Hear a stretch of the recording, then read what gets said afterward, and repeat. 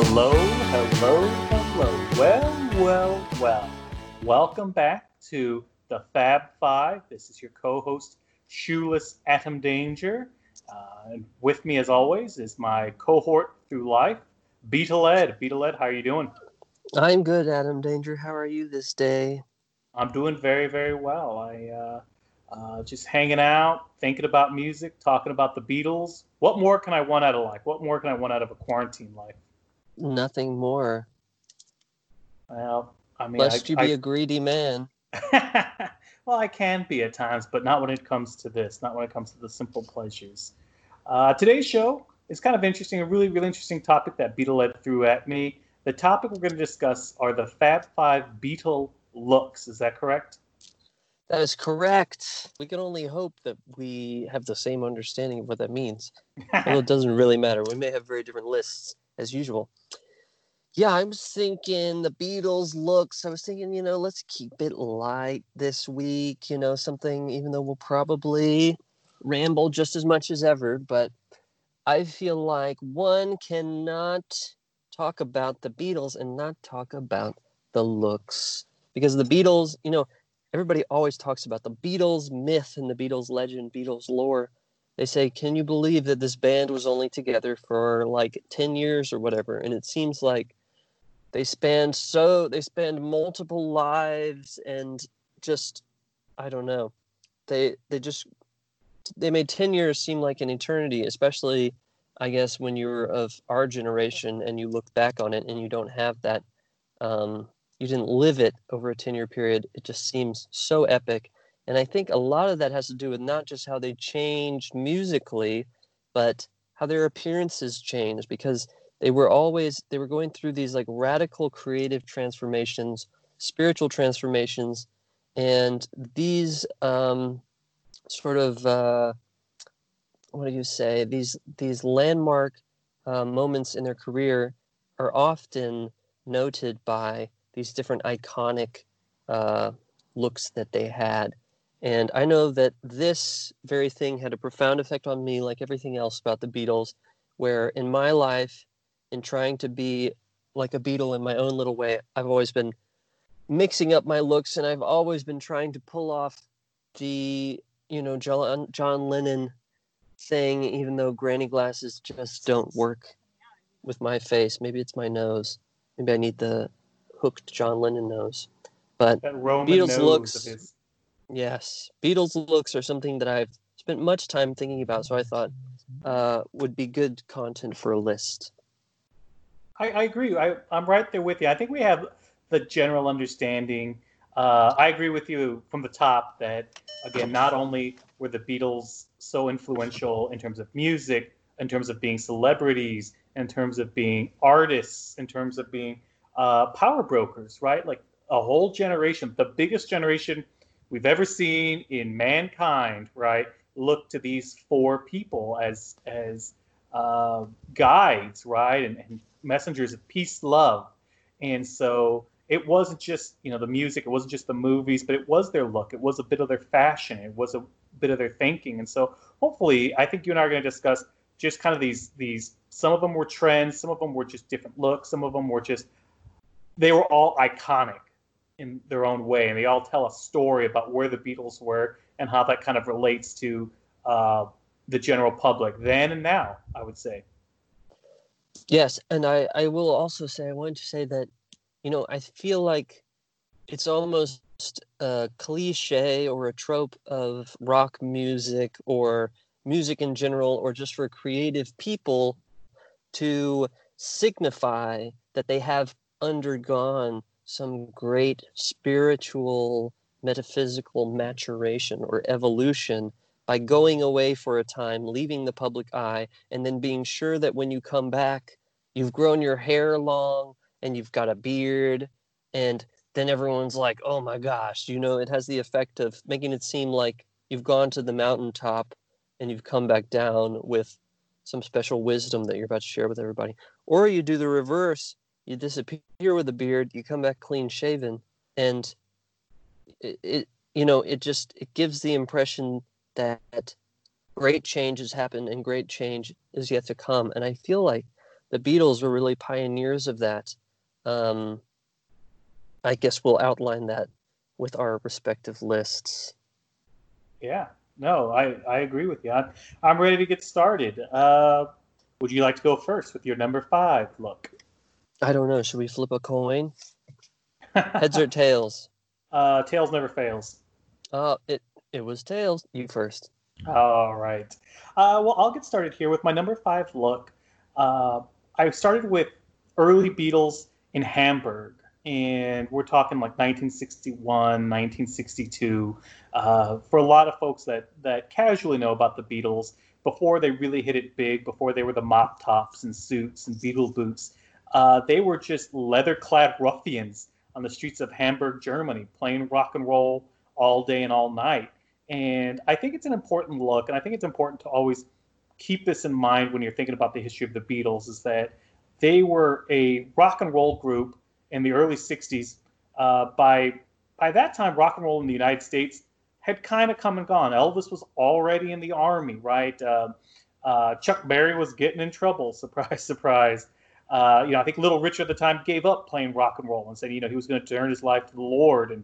And I think he threw away all his jewelry in the river, right? He didn't need that. So at the time, rock and roll stateside was kind of passe. We were kind of getting back to maybe more teen idols and guys that were singing, men and women that were just singing massive produced songs, right?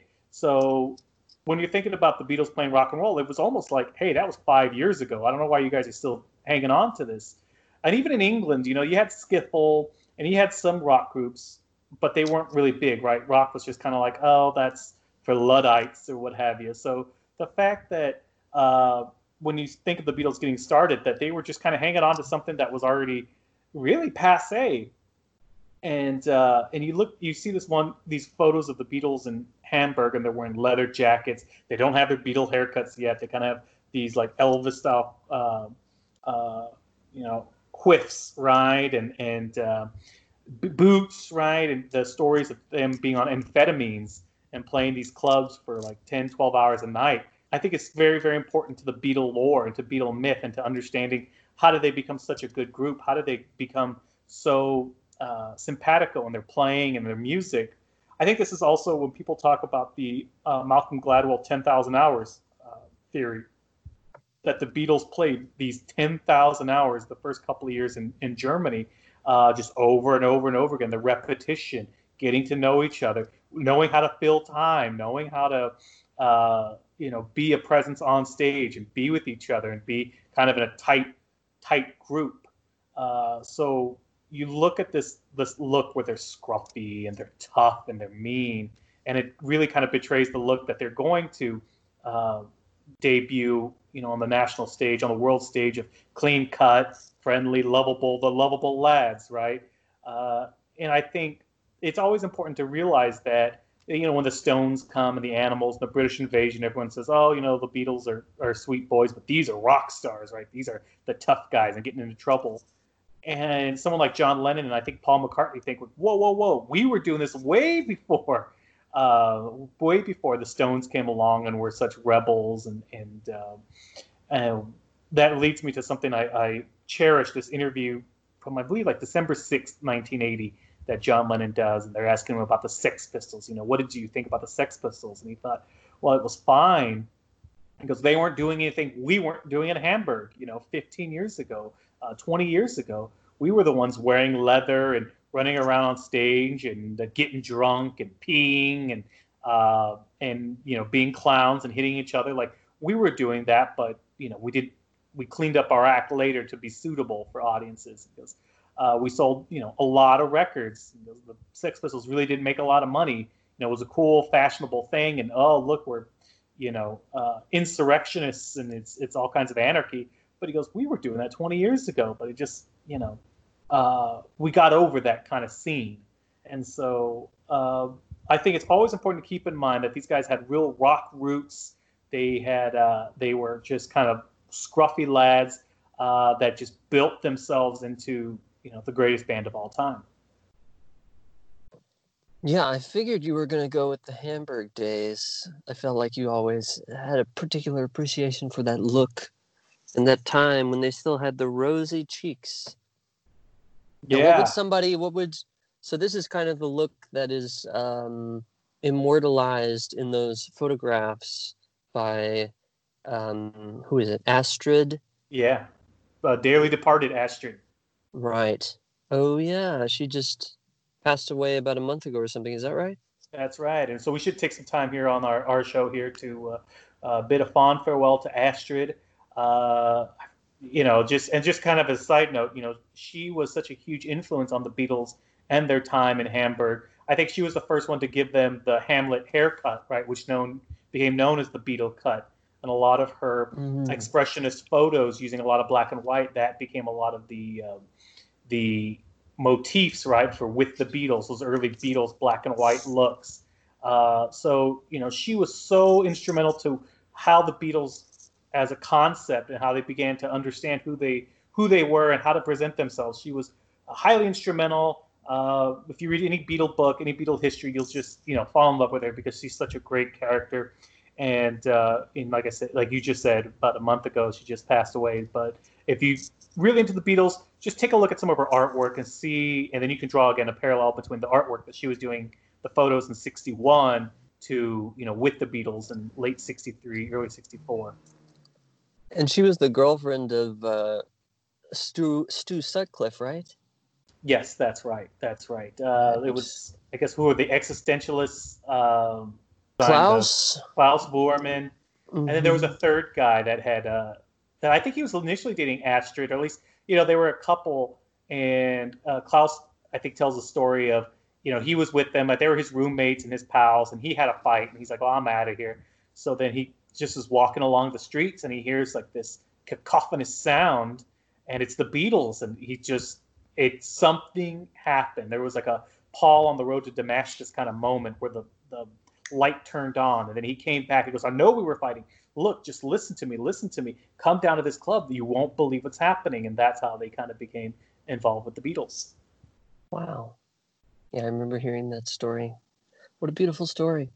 Yeah, I I'm was full in of them. Hamburg once, and I went to, I think, one of the clubs that the Beatles used to play that's still standing. I think it was called the Indra. Right. It's a really weird scene there in Hamburg, near the Reeperbahn. It was Ooh, the hard to Nazi district. picture. It was hard to picture it all going down, but yes, I feel like I've seen you emulate a little bit of that early Beatles Hamburg style uh, over the years. Something similar from a similar period, but I chose my number 5 Beatle look is Ringo Starr when he was a member of the band Rory Storm and the Hurricanes. Nice, nice. So if you Google Ringo, Rory Storm, and the Hurricanes, you'll see Ringo as he was right before he dropped the Hurricanes and joined up with the Beatles. And the rest, as they say, is history. But he had this really cool look. He had a bit of that kind of coif. It was almost like when you do your hair up, like it's like a tornado or like a typhoon that's like spilling Yeah, over the front of your head. I don't know how you yeah. do that. And then he had like a very young man's kind of like chin strap beard with a thin mustache. And he has this great, if you Google it, you'll see an image. There's one of him playing guitar, interestingly enough, really rocking out. And he's got this great streak of um, white hair White, on right? his temple. And apparently, you'll notice later, a few years into the Beatles, it seems like his left eyebrow up and disappears. And I guess some people thought that that was due to maybe some kind of scar, some injury he'd suffered. I think there's maybe an apocryphal tale of John Lennon throwing a tambourine at his face on stage. But more people I saw in my research are adamant that it's just more of that early graying that Ringo had, and that he actually still has an eyebrow, but it's gone white and all but disappeared. But I'd say Ringo probably never looked as fly as he did before he joined the Beatles when he was the drummer for Rory Storm. That's funny you say that because whenever you look at those photos and you see him, he just looks so much older. I know he was the eldest Beatle, but he looks like he's got years on like John and Paul at the time. John still kind of has like baby fat, and even Paul, right? Like Paul's still just like a baby face guy. Not to mention George Harrison, but they show photos of when Ringo would sit in with the Beatles, right? Like they would play 12 bar blues or something. He Even though he has a chin strap beard, he just looks older, right? He just looks like this is, a man, and these other guys are just young lads, uh, in comparison. But I know exactly the look you're talking about. And again, yeah, it's got that just rock and roll, that old kind of Elvis, Gene Vincent, kind of Eddie Cochran look, right? Like that haircut and dress and stuff. So I'm glad we're kind of simpatico there. Yeah, I mean, when I was looking at the pictures, it had the opposite effect where I was just like, wow, I couldn't believe so young. So, yeah, he's like a boy. He just looks so boyish and so young. And Lord, it was a long time ago.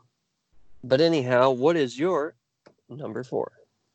So with my number 4 look, I'm going to go to 1965. I'm going to the Rubber Soul era of the Oh. Beatles. I think a lot of people say that Rubber Soul is their favorite album. I feel like it's a lot of people's top Beatle album. And when you just take a look at the cover of Rubber Soul, you still see the Beatles, but I think in a way they're just kind of transitioning to some sort of ethereal plane, right? Like it's a dreamy cover. Their hair and their clothes are just kind of uh, slightly askew. And I was thinking about it today. Like this is the last album cover where the Beatles are all together and like looking straight ahead at the camera, right? Like it's not some sort of like this is the last time you see the Beatles as like the Beatles and like these four boys. I feel like you get to Revolver and onward, and it becomes something bigger, and it becomes bigger than the four individual components of it. But even then, in that dreamlike fashion, and they're wearing like it looks like these kind of like sweaters, and I think John's wearing almost like a suede jacket, like it's really cool, it's real bohemian. It's not yet psychedelic, it's not yet flashy colors and anything. But it's almost as if you're looking at astronauts right before they take off, right? Like this is the photo before they leave and then before they come back. Um, but I think that's just such an iconic look because it does just encapsulate that era of that turning point of the Beatles from writing pop songs and love songs and little ballads here and there to really writing more introspective, more interesting work, challenging themes, challenging notions, challenging what you could do with pop music. I think that's why it's such an important album itself, but just the way it looked, the way it's delivered, I think kind of just gives you uh, an idea of what to expect. And again, as a signpost, like an iconic look for the Beatles is that Rubber Soul album cover. Well, that's good that we have a nod to the mop top era of the Beatles. I guess that would be the tail end of it, but it is remarkable. Their looks really don't change. I mean, in regards to their hairstyles and their clean shaven faces, I mean, they were committed to that, from what, like 1961, 62, something like that, all the way up to 66, 66. 67. Yeah, they kept Yeah. that a long time. Like the bowl cut slowly kind of like started creeping down their heads and became more of like a shaggy thing, which it's hard to even imagine was like a pretty, people who used to knock them. Every teenager's dad in America would rag on them for their long hair, which is hard to imagine now that like a little shaggy bowl cut could be considered long hair. But for the time, as I understand, it was pretty radical. And yeah, we would be remiss if we didn't include a mop top or two on our Fab Five lists. So good on you. Oh, thank you. Tell me your number 4. Okay, number 4. Let me think. It's all in my brain. I didn't write it down. Number 4. This was one that I wasn't really thinking about until I started digging in. And then I was like, whoa, that's cool. So now I'll just go and say the top 4 of my Fab Five, these spots are all taken up by Paul and John, John Lennon is the king of looks, maybe in all of history. Like, who's had more iconic looks than John Lennon? And he was obviously very conscious and deliberate about, very vain, obviously a very vain guy, and he was very conscious about changing up his hairstyles and changing up his facial hair and all this stuff, something he obviously gave a lot of thought to. And at number 4, one of his lesser known, sometimes overlooked looks is his, let's see, late 67, first half of 68, early 68, I think, mutton chop look. Ah, yes. Where yes. he's got hair, it's long, but it's not shoulder length. And he's got these massive, bushy mutton chops on his cheeks. And he has started wearing, The maybe granny glasses. Right, he's got the granny glasses at this point.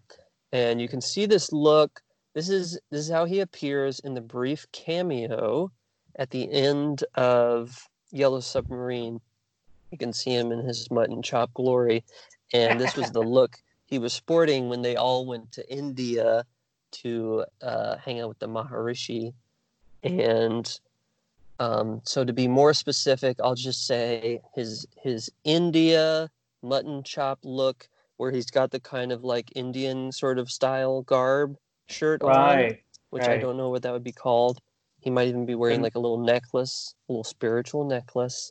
And he's got a little bit of stubble going and these massive chops and these iconic granny glasses. I think this is one of his cooler looks. Just had to pay tribute to it. I don't have that much to say about it other than I feel like he has that look in the Hey Bulldog video. So if you ever check out like Hey Bulldog, that came out around that same time, you'll see the glasses, you'll see the mutton chops, and you'll see kind of again, it's not like super long Jesus flowing hair, but it is shaggier. And I think I used to have a poster, you might remember this, like in my dorm room, where he's wearing that kind of like white coat, that Indian cut jacket, and he's sitting like cross-legged, maybe with a guitar, right? And he's not, I don't think he's wearing his glasses, but I feel like I had a poster of that, and it's probably somewhere in a garage or something like that. But I wouldn't have thought of that look, but I know exactly what you're talking about once you kind of start saying like the button chops and the hair. Like, it's that transition period from Sgt. Pepper to the White Album, and then I feel like after the White Album, that's when he gets kind of the long hair. I think that's where the heroin kicks in, honestly, and he just looks really sick. Well, I don't know if you're going to jump into that later, but no. But yeah, this is I definitely know what you're talking about. Almost like if you put on a top hat or something, he'd look like a Charles Dickens kind of like character, which is kind of funky. But no, I'm right there with you. That's a good pick for you, number 4. I told my girlfriend that this was my great idea for our show, and she was like, "Well, how are people going to know? How are people going to know what you're talking about?" She was like, "Are you going to tell them to Google it?" And I was like, "I guess." So if you want to see this one, if you Google John Lennon in India, you'll see what I'm talking about. My number 3 look, I just put down Sgt. Pepper. And I put down Sgt. Pepper because not just like the cover, but any of the photos that we have of the Beatles in their costumes, I started thinking to myself, Sgt. Pepper is their apex in terms of creativity, in terms of music, in terms of conceptually what a band could do, and then what their look was. This is almost an invincible look, right? It's so peerless, like bright colors, and they're wearing these weird psychedelic, old kind of Salvation Army band outfits, but they're, this look from anywhere. Like if you had someone even doing a parody, you knew that even without like popular understanding, like, oh, that has something to do with Sgt. Pepper, that has something to do with the Beatles. It's that iconic, and it made that sort of statement. And I was thinking too, in a weird way, it makes me think of like, this, if they were superheroes, this would be their costume, right? Like this would be the bright colored costume that presents just this invincible facade, right? That's why I think part of why just some of the colors for Sgt. Pepper just stay with us to this day, why it's so shocking, why it's so it grabs your attention. But it's not like they're wearing like baggy clothes. It's not like they're wearing suits. it's almost funny because in the Pepper album cover, you see them in their like red and green, suits, and then you have like wax figures of the Beatles in their like 1964, 1963 suits, like sitting next to them, almost showing like this is what we used to be. And I don't know, like if it was like in a weird way, like those wax figures, those are dead. Like that's what we used to be, and we've not been that, and now we're something new. And in our love of the Beatles, one of the things that you and I, Beatlehead, talk about is the idea for Sergeant Pepper was Paul's idea of like, what if we just didn't have to be the Beatles? What if we could do something that didn't have the expectations of a Beatle record? What if we could break that cycle?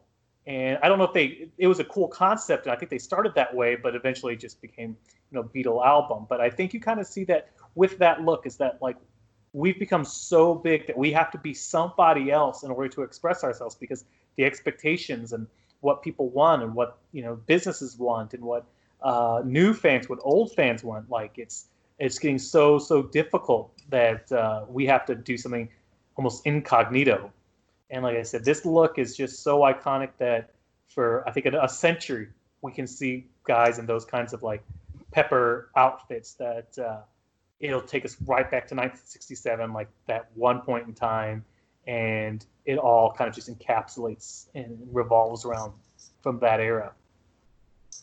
Yeah, it's wild. It's like they could do no wrong. And it's just, what are the chances that the greatest band of all time would have like the greatest album cover of all time and the greatest costume suits of all time? It's amazing. And it's so iconic that it's like it can't even be imitated, which is true of, so many things about the Beatles.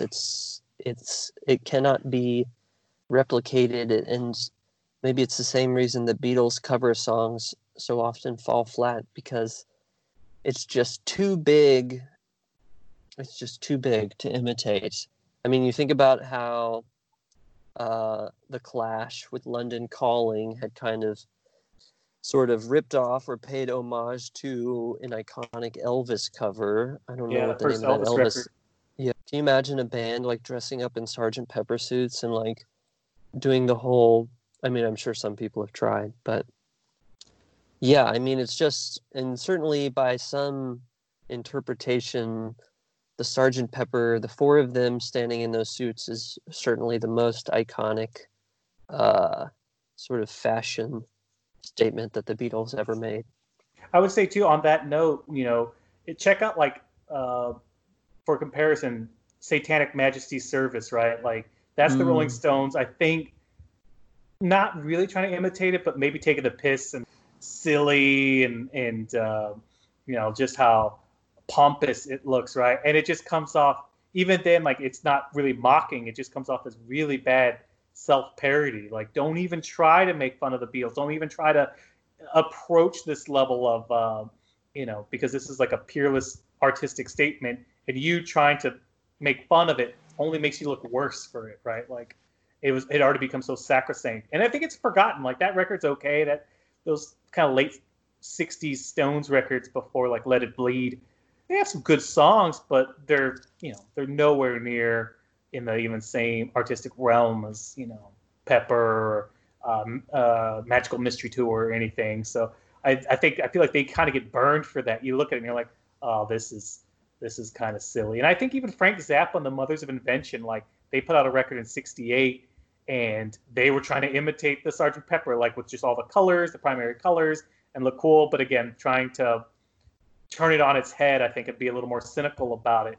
And who talks about that, right? Like we talk about Frank Zappa from time to time, and if you like music and you like kind of like far out stuff, but I don't know if anyone really talks about like Mothers of Invention as being like, oh, what the high water mark of Frank Zappa's career. Right. Yeah, in Let It Bleed and Her Satanic Majesty's Service, there you got two albums right there that are like directly, blatantly referencing, responses to, well, they are responding to works of the Beatles. I don't know, maybe there are more. Let It Bleed being a play on Let It Be, Her Satanic Majesty's Service, like the whole thing, from the music to the look to the artwork, being like some kind of response to Sergeant Pepper, whether it's taking the piss or trying to maybe grab Cash some of in. that magic, cash in Yeah. on some of that cultural wellspring that they discovered. I mean, are there any other Rolling Stones such? Well, I was thinking to myself, I think they asked Ringo because the Stones put out a record '65 called Aftermath, right? And they go, Ringo, what's the name of your new Beatle record going to be? And he goes, After Geography. And I always loved that joke. I just thought, oh my god! I think that they were talking about Revolver in '66, like, and he goes, it's going to be called After Geography. So, but I think in a nice way, like in a way of like influencing other artists. You look at something from Donovan, like Sunshine Superman, like he being friends with the Beatles and like, yeah, this is great, man, rock and roll, psychedelic. What if I did a song about Atlantis, right? Like he's one that kind of takes it to the natural progression where it becomes whimsical and it becomes silly. I like it, I think it's pretty cool. Or even Harry Nilsson, what was it? Pandemonium Shadow Show Ballet, right? Like long titles that are really conceptual and really cool and really far out. You see that, right? You kind of see that from bands, and it becomes more a time and place. Well, for the Beatles, I don't think they don't get hung up with just being like, well, this is summer of '67. This is just a time and place. Like it's a record and it's a look and it's a feeling that is just as true today as it was back then. If I may say so. And you may. Now tell me your number 3 there, friend. Okay, coming in at number 3, we have Paul McCartney, Let It Be. Paul McCartney circa Let It Be, as documented on the cover of the album Let It Be, and in the documentary film, and in the upcoming recut of the documentary film coming to theaters this September or something like that. And this was when the normally very clean-cut Paul McCartney, I mean, prior to this, he'd never, even when the other guys had gone long with their hair and bushy with their beards or whatever, Paul had always kept pretty much buttoned up, as was his nature. And I think maybe during Let It Be, this was not so long after his breakup with Jane Asher, his very long time, very serious girlfriend, to whom he was engaged for a time. So it's quite possible that his letting his hair grow out and letting his beard grow out was some kind of way of, I don't know, coping or let's see, what's the word I'm thinking? Demarcating this break in his life. But this was another look that I thought it was so cool with the really big black beard and the long black hair, and then he's wearing like in the Let It Be, a lot of the footage of that, he's wearing like a dinner jacket or like a black suit, something like that. I think that's how he appears on the rooftop. There's another sort of famous instance of this look. And when I was a teenager, I really wanted, if I couldn't do the John Lennon middle part granny glasses, I thought maybe I can pull off the Paul McCartney Let It Be look. And I haven't gotten there quite yet, but I remember thinking as a teen, it looked so sort of like regal to me in a way. And now you look at it and he seems very unkempt, I guess is the way a lot of people saw it at the time. But it's cool, man. He's always like sweeping his hair out of his eyes, right? Like in Let It Be, he sits down and he's got this black beard. And it's almost like a fuzzy beard, right? It's not like a long whiskers or anything. It's almost maybe curly. And I always feel like he's sitting down and just kind of like wiping the hair from his face. And he has maybe a 3/4 cut like shirt on and he's talking to George or whatever. I always felt like he looked kind of husky Like he had been drinking. He was still drinking at the time, and just like Mm. putting the bottles of wine away. I think he starts dating Linda Eastman at this time, and I feel like that look goes from, let's say, 69 to 71, 72. Some of those first Wings albums, you'll see a picture of him and Linda. And I think you know the picture I'm talking about. And he has like that maybe jacket with some wool, right? And it's got the little like wool lapel, and he's Yeah, holding her, and yeah. they're on the farm or whatever. So I feel like he does kind of grow that beard, but it's kind of weird that it took until the late '60s that he finally just kind of let himself be a little more free. And I think that comes from Paul always being so measured. I think that's what you were talking about earlier.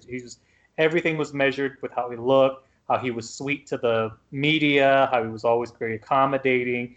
He wasn't the one to put out real, you know, um, raconteur like statements. He was always, he was always good cop, right? He was always nice and measured. So even when he kind of gets like hirsute, as it were, it's kind of like, oh, that's crazy. And then it's funny though. I feel like by the mid '70s, boom, it gets cut again. He has long hair for the Wings area, Wings Over America or whatever. But you really don't see that beard. I don't think ever again. At least I can't. I can't No, think of an yeah, I don't instance. think so. I don't think you do. Yeah, But I maybe at think the time he was feeling, because, there is this common sort of misconception that John Lennon was always the experimental and avant-garde aficionado of the Beatles, when in fact it was Paul McCartney who took an interest in experimental music and art before John Lennon ever really did. And, they always had this competition going. So maybe around the late 60s, towards the end of their Beatles career, John Lennon was very much gaining the reputation for being this very mystical, spiritual, far out there dude. And maybe Paul McCartney was like, you know what, I got to pull out all the stops to compete with this guy and seem a little dark and mysterious myself. So maybe he let it all go at that point. that's interesting. Kind of want to do a sidebar here. I want to ask your opinion. I listened to this podcast. I think it was Steve Hyden and this other person. It's called Rivalries, and they talk about rock and roll rivalries. And they did John versus Paul throughout their career. And one of the theories that they postulated, and I don't know how I feel about it, so I want to get your opinion, is they feel that from the early '60s up until Pepper, the band is John's band. John is in charge of the band, and they play, well-crafted songs, good pop songs. Things are pretty cool. But from '67 to '70, it becomes Paul's band, and Paul is really the one that's more, in their opinion, is the one that's more experimental. He's the one that's going to be going to these like free jazz concerts and like wanting to experiment with weird sounds and weird kind of cadences and all kinds of things. And that, Paul is the one that when he's in charge of the Beatles, that's how you get everything from Pepper to the White Album to Abbey Road. And they struck me kind of funny because I always felt like John was the weirder one, right? And you listen to like his stuff with Yoko and Plastic Ono Band, and all the screaming and shrieking and stuff, and weird guitar licks and stuff. But could the argument be made that Paul musically was the more adventurous one? He was kind of the one that was pushing the Beatles in an adventurous direction up until Abbey Road. I wanted to get your opinion. Yeah, well, I listened, to that audiobook of You Never Give Me Your Money, which was so illuminating, for better or worse. It really painted kind of an uglier picture of that whole period and just the Beatles in general than I had ever gotten from the officially sanctioned sources. And yeah, I mean, Paul McCartney, it's kind of indisputable that he was more experimental leaning. I think he certainly had a greater interest in the art world, and he used to run in those circles because of his girlfriend Jane Asher and all the connections that relationship afforded him in London high society. And plus the other guys had kind of screwed off to the countryside, and Paul was for a time the only one left living in London. And so I think that was exposing him to a lot of out there ideas. And, he was, of course, the one who first took an interest in tape loops. And during the recording of Revolver, he was the one that sent everybody home with like a homework assignment to bring in their own tape loops, which were then used on Tomorrow Never Knows. And yeah, when John Lennon, I think anything that the other one did well or had an affinity for, the other one felt a lacking of, and therefore a competitive drive to compensate for that. And so I think when John met Yoko, she brought him all this art world, experimental avant-garde cred, and he just dove headlong into that. And suddenly he became, he started getting lost in these crazy music experiments, like What's the New Mary Jane and Revolution Number 9, which was Yoko and John and George did together at Abbey Road Studios. And I think I read that Paul McCartney was very upset and sad to be left out of that, creating Revolution Number 9, because that was his bag originally, as they say at the time.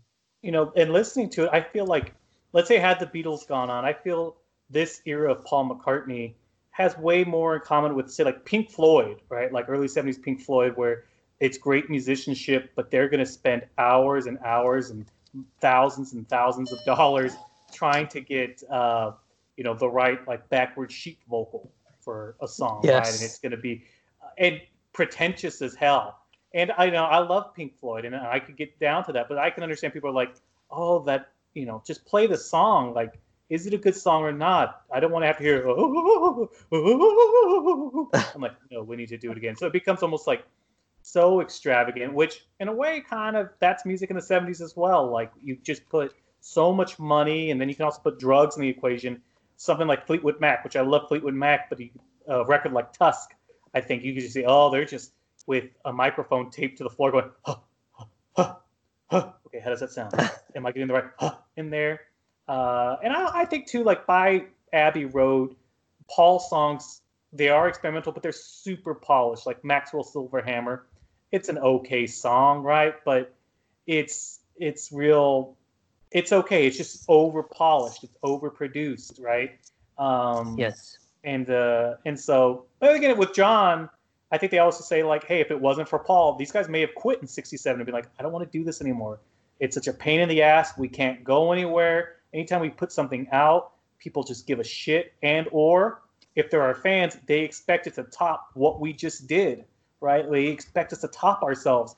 And that's, so you can't win either way, right? Like, it's either you're gonna get, cynical and the Stones or someone gonna be like, oh, well, this, you're just trying to make money and this is a cheap ploy. Or the true believers are like, you can do no wrong and it's gonna get even better. You're gonna solve all our problems for us. So I can understand them just being done with it, and Paul being like, now, guys, it's time to make this record, and I've got some ideas, and I've got some homework for you guys. And it's like, they're 27 and 28, and they're the 4 of the most popular people in the history of the earth. And it's like, I have this guy telling me I have to do something? Like, Jesus Christ. But, they still had to do it, right? They still had to kind of keep the money train going. And so I know this is kind of a big tangent and stuff, but I felt like that, I wanted to ask you that question. It kind of seems maybe we're in agreement. Maybe I should consider that Paul was musically maybe a little more experimental and wanted to do things a little more way out, where John is, as a songwriter, I'm going to write a good pop song. It'll be funky, but, I'll at the end of the day, it'll be a really good piece of songwriting. Yeah, I think John was lyrically experimental, but Paul probably takes the crown for being the musically experimental guy. But we must be rambling because I don't even remember what number we're on. I think we're on number 2. I think it's my number 2. The new number 2. The new number 2. And now we're going to call back when you said, kind of the guru and spiritual one. My number 2 look is John Lennon, Bed Piece. So I'm thinking 1969, John Lennon in bed with Yoko Ono, protesting the plight of the world at that time. And thinking about it now, in the day and time we're living in, and thinking about bed peace and bagism and all kinds of stuff. When you look at these photos of John Lennon, he's got the long, now he has the long shoulder length hair. Now he has the long, a cobbler's beard, right? He just looks like he just looks like he's been in a cave for forever, but he's still really thin. He's got well manicured nails. And he's You giving can all see kinds his of, nails. well, like, because they took all kinds of photos, right? And let's go back to Bed Peace in Toronto, I believe. Does he have a period where he doesn't have manicured nails? I feel like there's probably an early 68 or whatever. Never noticed his nails. So this is big bushy beard This is Big Bushy Lennon. Beard Lennon, This is grandma Ballad of glasses. John and Yoko Lennon. This is like their wedding photos. Lennon. Exactly. Gotcha. This is the Lennon. This is the iconic Lennon that Apple, you know, the computer company uses to say, like, think differently, man. And it's a picture of him like giving a peace sign or something. I remember being in high school and, like, not even high school, middle school, and having that poster. I don't know why Apple, and it wasn't even Apple, it was like Macintosh computers had given us this poster of John Lennon. It was like, think differently. And, you know, it's supposed to inspire you to, like, here's a rebel, man. But really, it's a shameless cash grab. Like, they're just using his photo. But the feelings that I think as fans we have, it's kind of complicated because when you know the real story about John Lennon and how he acted, you know, he wasn't this groovy, peace-loving peacenik all the time. There was also a side of, you know, misogyny and insecurity that he was very open about. He was very vocal about having to come to terms with them. But when you want to talk about, you know, give peace a chance, John Lennon, you always think of that just kind of Jesus hair, granny glasses, a big bushy beard, and sitting in bed talking about peace and protesting the war in Vietnam. And I think about it even in our day and time, thinking about, you know, protesting for huge social change. He understood that if he did something that was just wacky and out there, people are going to want to report on it. And if they're going to report on it, they had to include that it was a supposed peace protest. It was about peace, peace, peace, peace. It was all a marketing gimmick. And he understood that he could do that. So when Al Cap comes in and he's like, don't you think you could do something more than just sitting in bed all day eating three square meals a day? How can you, you know, you're so phony. You're so, you know, this is such a crock of shit. He's like, yes, but you, Al Cap, are here in front of, you know, all these reporters from around the world and cameras and stuff. And it's going to say Al Cap talks to John Lennon supposedly about peace. And so, again, getting peace out there. And so whether it's Bagism, sending the acorns, I mean, all kinds of nutty ideas. But again, it was to spread the word about peace and push this agenda about peace. Whereas, you know, people were protesting in the streets, people were dying in the streets, people were writing little, he would call them half-witted manifestos about, you know, we should do this. The status quo is this, this, and this. And he goes, and nobody's going to read that. You know, it's a futile gesture. No, you're not changing the world by doing what everyone else has done and giving kind of your opinion. You can change the world by doing something that shocks people out of their regular routine and says, okay, wait, why are you doing this? Peace for what? Peace how? What is peace? You know, what are you against? And it lets people's defenses come down because it's, you know, ridiculous. But at the same time, it's like, okay, if your defenses come down, and then you can have an actual conversation about peace, peace, then, you know, then the message is getting across. And I think that's one of the just genius things he and Yoko could do, because we're still talking about it today on this little podcast. Yeah, I remember another thing from that audiobook was the sort of the way they painted it, because John Lennon is thought of as this like activist for peace, but it seems like the reality is more that was just like a very kind of brief period of his life. I guess not that brief, considering his life was not that long, but it was something that he cared about very intensely for that sort of period at the beginning of his relationship with Yoko Ono, and then after that was just more of like a on again, off again hobby. But you certainly can't knock the effort, and certainly he did a lot to raise awareness for the cause of peace. I'm for peace peace. a chance. Are you for peace? I'm for bed peace, hair peace, all kinds of peace. Oh, and I'm good. also here to hear your number 2 iconic look. Number 2. I don't know why I have to say it that way. My number 2 is kind of a retread, so we won't harp on it too long. But my number 2 best favorite, I guess, most fab Beatles look is Paul McCartney's Sgt. Pepper era mustache, which, I think is one of the most iconic Beatles looks for all the reasons that you mentioned. And, something I appreciated is, like, Sgt. Pepper, as you were saying, became a sort of blueprint for psychedelia in a way, that many people copied, whether in small ways or in very large ways, like the Rolling Stones, for example.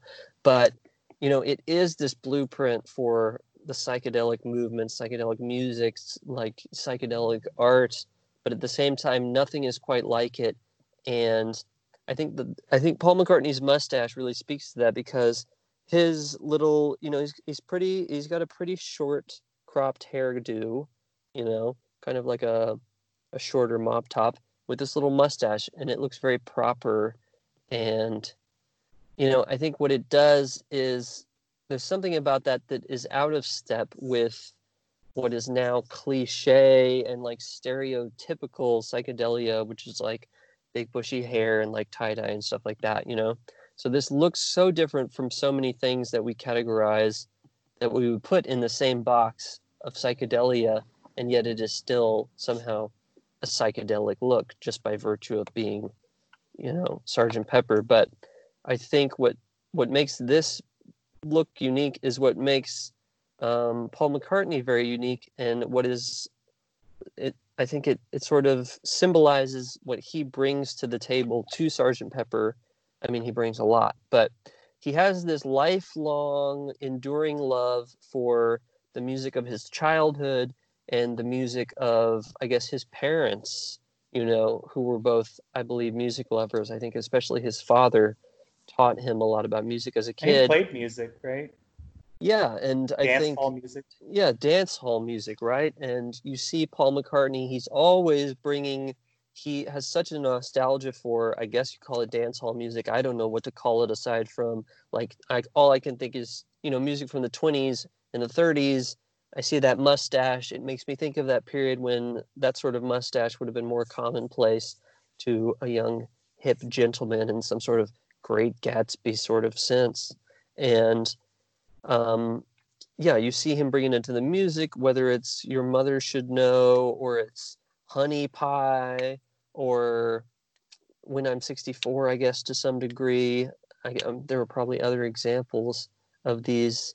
On Tim Heidecker's podcast, they call these his grandma songs for grandmas to listen to.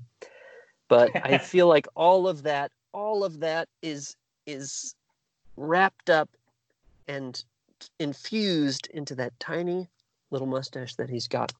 And I did have a factoid that I thought would add.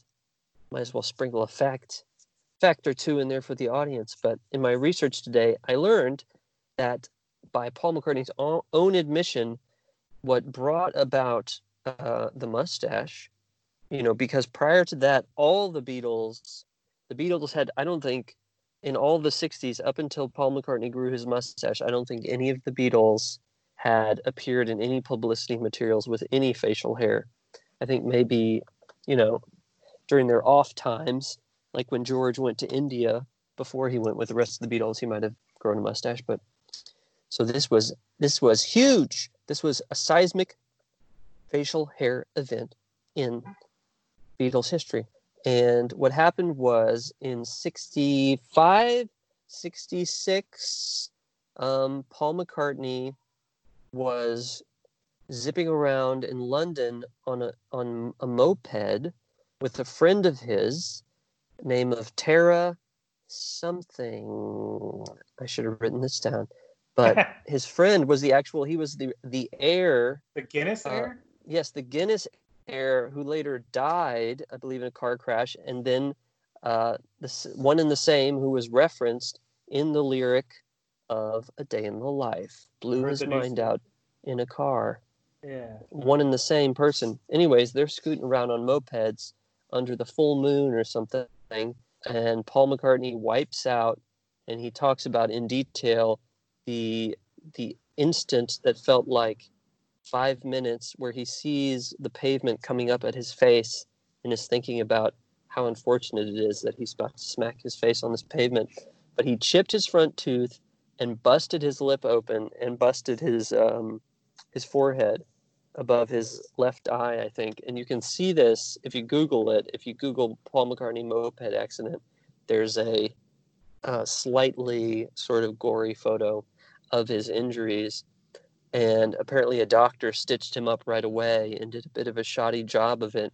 And so it's so obvious once you know, because you see all the pictures for pretty much the remainder of the 60s. And I guess up till now, if you just look, you can see on the left side of his mouth, his upper lip has like a little puffy kind of protrusion. And if you watch the video for Paperback Writer, you can see his lip scar and his chipped tooth, which he eventually got fixed. But by his own admission, he grew the mustache to cover up sort of how his lip was looking because he was a little self-conscious about it. And as he said, if he did something that the other guys liked, they tended to all do it as well. So this ushered in the mustache era of Sgt. Pepper, which is pretty interesting. If it weren't for that moped accident, who knows what Sgt. Pepper would have looked like. Now, does like that moped accident and growing the mustache and, you know, getting that surgery, does that also kind of feed into the Paul is dead myth of like, yes, see, I think it does change. Yeah. Yes, I think the moped accident was crucial to the Paul is dead myth. We might not have ever had, the myth might have never gained traction if it wasn't for this sort of slight difference in his appearance, which is considerable when you know what you're looking for. You can see it in a lot of photos. Yeah. But anyways, what is your number one? My number one Fab Five Beatle look. I thought about this for a while, for the past couple of days, and I think you have to go to the Ed Sullivan appearance, their first Ed Sullivan appearance, where the Beatles have just come to America. I think the look of just like the first Beatle haircuts that we just talked about earlier, how the American audience was like, I think, you know, some of the reporters were like, "Are you gonna get a haircut while you're here?" And they're just like, "Oh, we just had one yesterday. That's no lie." And the idea that they was like, oh, because I guess you think like Americans back in 63, going to 64, still had like crew cuts and stuff. Like you just didn't have quote long hair, but having the Beatle haircuts, the tight black Beatles suits, Beatle boots, the whole look when they come to America, just I think captures our national attention, and they've never let go. Like they've never let go from that point, from that one show, that one appearance. You know, everything just looks so perfect. You know, there's nothing really out of place. There's no hair out of place. There's no, you know, string on their suit out of place. Everything looks clean. It's in black and white, which I think helps with the black suits. Everything, it just makes everything more stark, and it makes everything more sharp almost. You know, it makes it seem like it's even like the wavelength or whatever. It's just razor sharp. And the idea that, you know, this is how, you know, this is how the United States and therefore the rest of the world would come to know the Beatles, and that's how they kind of just grabbed our attention and kind of inflamed our imagination. And I remember what George Harrison talking about. We had so many people watching our appearance on Ed Sullivan that nationally, crime went down across the nation. He goes, even the criminals took time to see what the Beatles were up to and get to meet the Beatles in a way.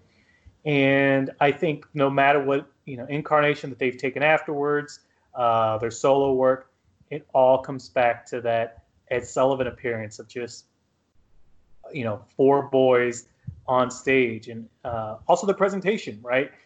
Up until then, it was like Elvis and his backing group, Johnny Cash and his backing group. It was a singer out front and then just the band in the back, you know. And John Lennon said that that was a purposeful conception that they had, is like, there's just four of us. It's not Paul in the group, it's not John in the group, it's the four of us. We're the Beatles as a band, as a concept. And so you get that idea of the four-headed monster, that they were so popular and had such sway in the music industry that, you know, you never wanted to go up against them because they, you know, four sides of the same coin or something like that, right? Like, I think it's ultimately what chafe and kind of bring in derision and stuff. But when they were in sync, when they were together, when they were on the same wavelength, so to speak, you know, there was no one that could touch them. There was no one that could reach that height that the four of them could reach when they were all in unison and all in this perfect harmony. Yeah, I mean that is the look that started it all, and a very worthy number one. I mean if you were gonna make wax figures of the Beatles, you would either do it, you would either have them in their Sergeant Pepper suits, or you would have them looking like they did on Ed Sullivan, because it's so emblazoned in our collective memory. I don't know if we can call it a memory, but truly the epitome of iconic. I think my approach to this list has been much more superficial, if you will. I'm just thinking about like what looks cool. So I'm gonna go. Mine's a little different. My number one favorite Beatle look, coolest Beatle look,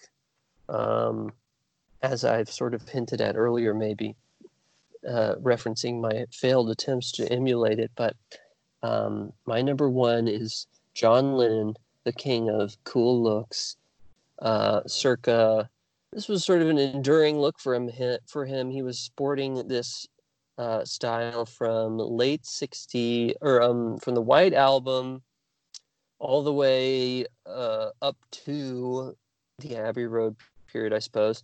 And of course, I am referencing the famous long kind of when he had shoulder length hair parted just perfectly down the middle, combed just so, clean shaven, granny glasses.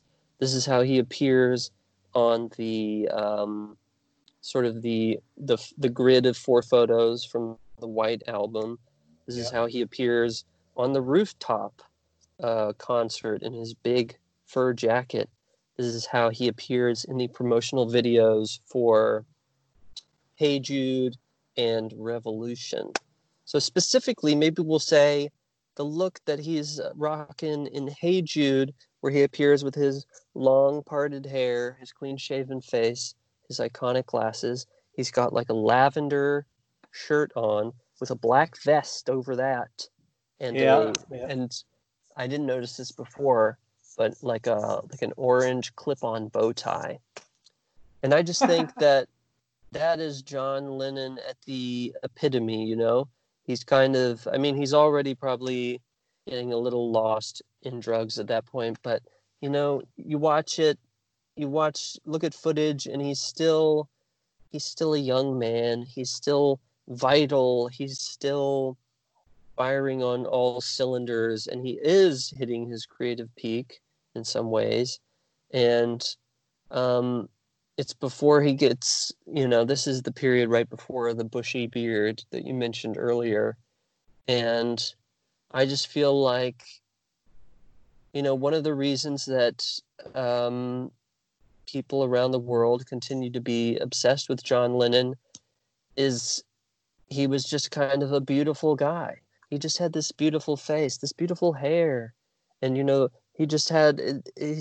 no one looked quite like him, and few people were ever as cool as he was. And I just feel like this is him at his most beautiful, his most cool, if I can say that. So it gets the first place ribbon. Well, I agree with you. It is, I don't know if you can really top in terms of John Lennon look. Although I started thinking about maybe it's the video for something, right? And there's that weird period of John Lennon. He's got the bushy beard, but he's got that like flat brimmed hat, almost like the black shirt and the. I feel it's like maybe one of the last promotional photos the Beatles ever took together, and it's weird too because the George last Harrison photo shoot that's on the Hey Jude album cover. It's like his hipster Amish look. Right, exactly. But then like George is clean shaven. There's like a weird period where like George is clean shaven for like 6 months, and then you get to like Concert for Bangladesh, and he's got that beard, and he rocks that beard for the rest of the 70s almost. But there was where he had the beard, George has the beard, and then he shaves it for these weird photos where it says like "Don't sit on the grass" and the Beatles are, like sitting on the grass. Like it's almost like it's really sweet when you look at those photos because you know the band is breaking up, you know the tensions are high, and they're like done, right? Like they're just over it. But they had just enough to kind of like take these little photos and kind of go back to their roots of just being like four sweet boys that really had loved each other and loved their fans and stuff. So I thought that was pretty cool. Now, do you have an honorable mention you want to squeeze in there at the end that didn't make the top 5? I must no, nothing that I feel like, nothing that I really wrestled over. I think that the ones that I had were stayed plain. What about you? Well, if you're going to abstain, I will abstain as well. We can't be uneven here on the Fab 5. No, sir. Well, I love this topic. I hopefully, listener, you loved it as well, and we've given you some homework to kind of check this out. Check out, Google Photos or look at videos and understand, the where the Beatles were in their lives, and again, the effect that it had on contemporary culture and culture now. Indeed, and I commend you for making this topic very fun. You've once again gone above and beyond and taken it places I never would have imagined. One of these days, I'm going to take notes. Like, indeed. Well, I'll be looking forward to the theme that you choose for our next episode.